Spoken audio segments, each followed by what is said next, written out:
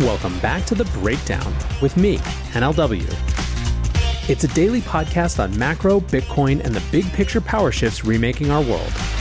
The Breakdown is sponsored by Nexo.io, Near, and FTX, and produced and distributed by CoinDesk. What's going on, guys? It is Saturday, May 7th, and that means it's time for the weekly recap. Before we get into that, a little housekeeping. There are two ways to listen to The Breakdown.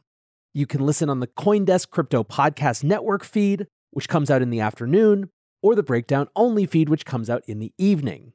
The CoinDesk feed has not only The Breakdown, but also some other great shows. Wherever you are listening to The Breakdown, if you're enjoying it, please go rate, review, help other people discover the show. Speaking of CoinDesk, if you haven't bought your tickets yet, I highly suggest you check out CoinDesk's Consensus 2022, which this year is happening in Austin, Texas, between June 9th and June 12th. The event has voices and topics representing a huge cross-section of the crypto space. You've got your CZs and SBFs, but also Punk6529 and Cathie Wood. It should be a really, really good time. If you're interested, you can use code BREAKDOWN for 15% off your ticket. Check out coindesk.com/consensus2022. And lastly, as always, in addition to them being a sponsor of the show, I also work with FTX. All right, so for today's weekly recap, we're actually just going to be talking about the Otherside NFT sale last week, but really I think there's a broader exploration here. If you listen to my interview with Vance Spencer yesterday, one of the things that we talked about and I was reflecting on at the end of the interview is this sense that I have that there is a huge battle brewing for the metaverse, these digital worlds that will occupy huge amounts of time and attention and economic resources. It seems to me that a huge number of different types of companies and projects are all converging towards that goal, but coming at it in very different ways.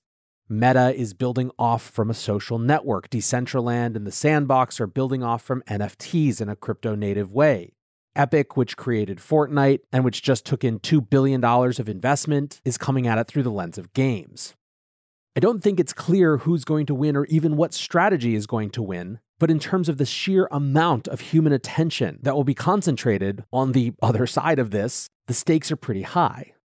I think Yuga Labs, the company behind the Bored Ape Yacht Club, is one of those contenders, and a lot of what they do is going to set the tone for what other competing projects do as well.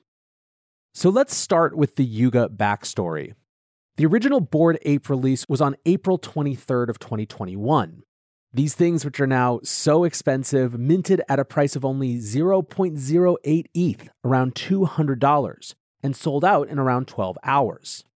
The narrative discussion in NFTs was all about digital art.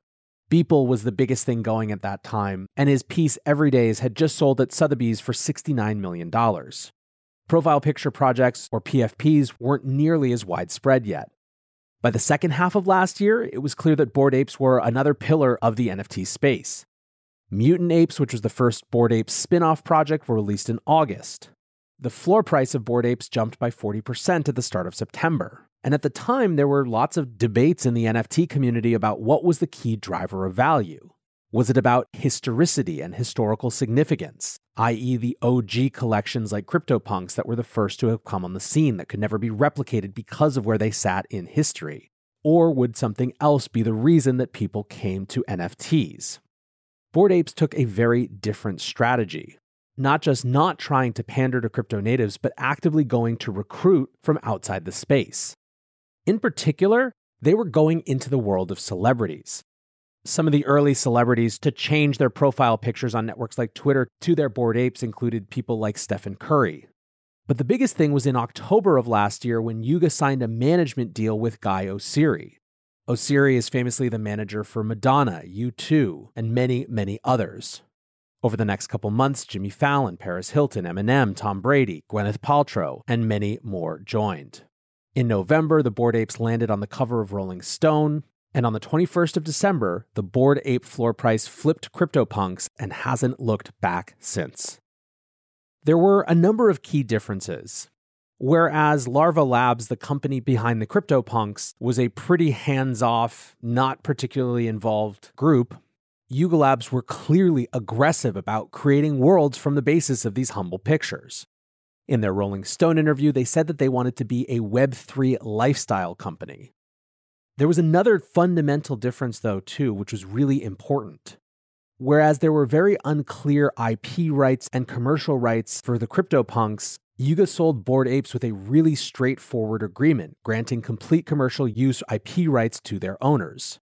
Chubbycorn 2019 said, "The value in punks is the asset itself. The value in apes is them being Yuga's core NFT. These are very different things."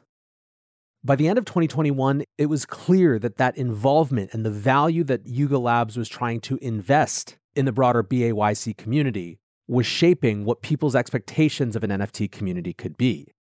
By the beginning of this year, it became clear that their ambitions were much bigger. Looking for ways to step up your crypto game? Then go with Nexo.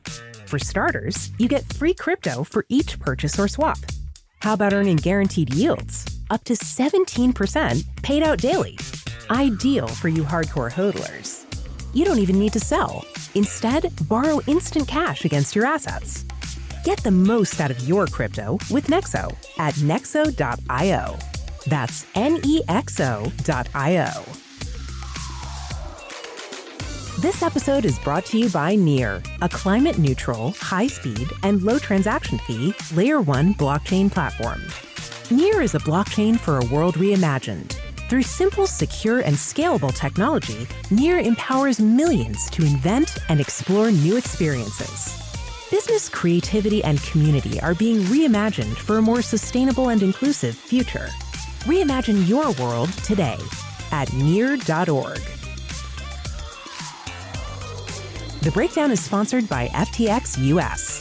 FTX US is the safe, regulated way to buy and sell Bitcoin and other digital assets, with up to 85% lower fees than competitors. There are no fixed minimum fees, no ACH transaction fees, and no withdrawal fees. One of the largest exchanges in the US, FTX US is also the only leading exchange that supports both Ethereum and Solana NFTs. When you trade NFTs on FTX, you pay no gas fees. Download the FTX app today and use referral code BREAKDOWN to support the show. In March, as Yuga Labs was out preparing to raise capital, their pitch deck was leaked to the block. There were big numbers on revenue and growth, but the bigger revelation were details about how Yuga was thinking about their metaverse strategy. In the deck, Yuga referred to current metaverse offerings as underwhelming, saying, "Today's metaverses are trying to make something new, but they're really just creating something boring." They also specifically pointed out that current metaverse platforms were somewhat disconnected, both from each other and from the Web3 personas that people had started to form. Within a couple weeks, Yuga announced a monster $450 million raise at a $4 billion valuation. And since then, it has just been thing after thing after thing. They acquired the rights to CryptoPunks and Meebits from Larva Labs, and immediately gave those projects the same type of commercial rights that had been guaranteed with Bored Apes. They created and airdropped ApeCoin to Yuga NFT holders with no specifics about what the new coin would be used for. And finally, they released a hype trailer for their metaverse named Otherside. As soon as the Otherside announcement came out, there started to be rumors of a land sale. On April 24th, 2 weeks ago, the rumors started to firm up with announcements. The mint would be held on April 30th, a week after the announcement. The Otherdeed land NFTs would be for sale for 305 ApeCoin each. A total of 55,000 NFTs would be available to mint, with an additional 45,000 being reserved for current Bored Ape and Mutant Ape holders. Users would have to complete a KYC process on a Yuga website to participate in the mint, and Yuga reminded buyers that they would need, quote, some ETH to pay for gas fees, which, as you will see, becomes a key part of this story.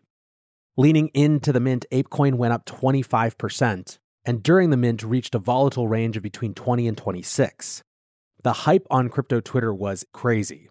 ZeroXBender says, Otherside drop is shaping up to be dangerous. The entire timeline is preparing for war. Countless tweets about how many blocks it'll take to mint, people calculating their first transaction to avoid getting gassed out late. This isn't the way the drop should be happening. Could be very ugly.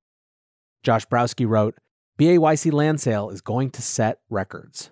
And set records it did.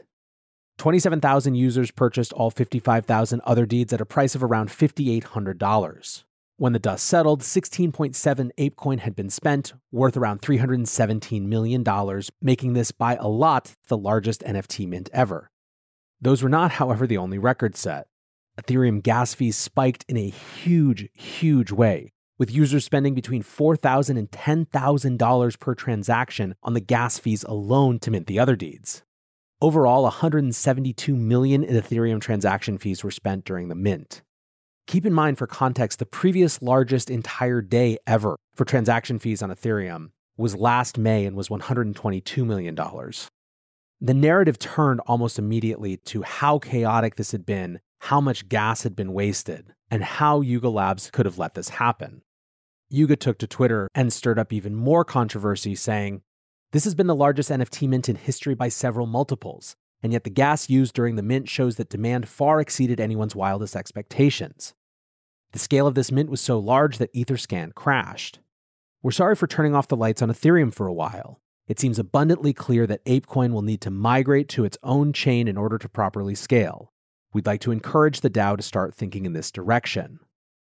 There were many on Twitter who seized on this statement about ApeCoin leaving Ethereum for a native chain as evidence that that had been Yuga Labs' plan all along. ZeroXFubar says, "If the unnecessary gas war was simply a marketing stunt to generate interest in a future ape chain, I find it extremely distasteful to burn $150 million of other people's money for a cheap trick."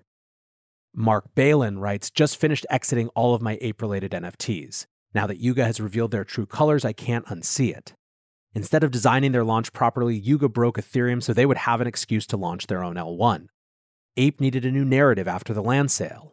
The art of a good con artist is that they'll promise you something new the second you come asking them for the last thing. They'll just keep adding more and more layers of complexity to distract you from what's really going on."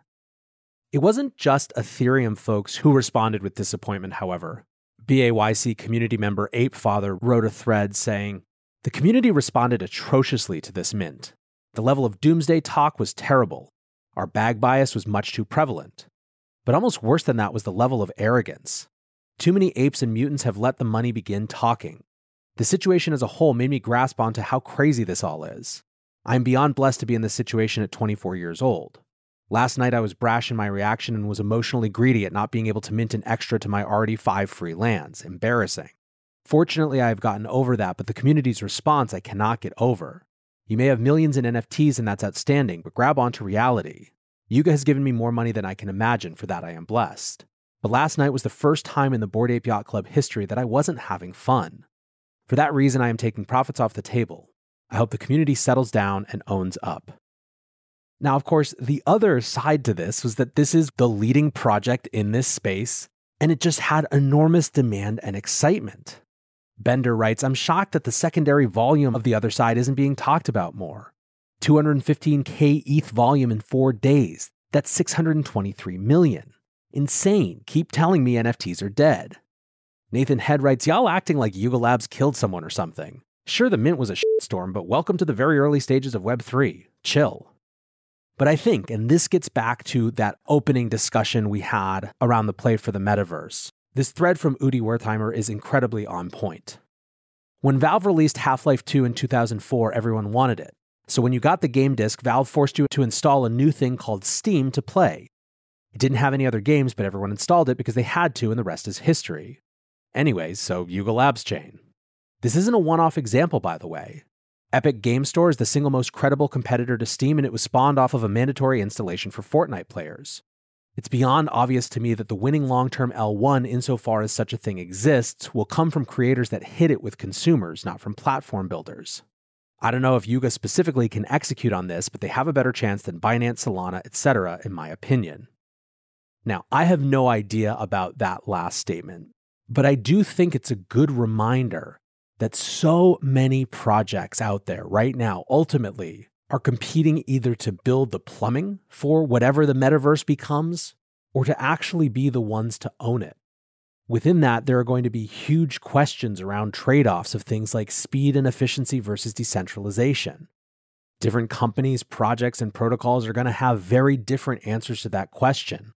Meta's not even going to pretend to have it be open and interoperable. It doesn't seem to me like traditional AAA game studios like Epic are going to either. For these projects that are Web3 native, what will they choose? I think that's a big part of what this is about. Anyways, that is the long story so far of what, even if you're not a holder or not particularly interested in the NFT space, is clearly one of the most dynamic, industry-shaping projects around. For now, I want to say thanks again to my sponsors, Nexo.io, Near, and FTX, and thanks to you guys for listening. Until tomorrow, be safe and take care of each other. Peace. Hey, Breakdown listeners, come join CoinDesk's Consensus 2022, the festival for the decentralized world, this June 9th through the 12th in Austin, Texas. This is the only festival showcasing and celebrating all sides of blockchain, crypto ecosystems, Web3, and the metaverse, and is designed for crypto newbies, investors, entrepreneurs, developers, and creators. Don't miss speakers like Cathie Wood, SBF, CZ, Punk6529, and Joe Lubin, to name just a few.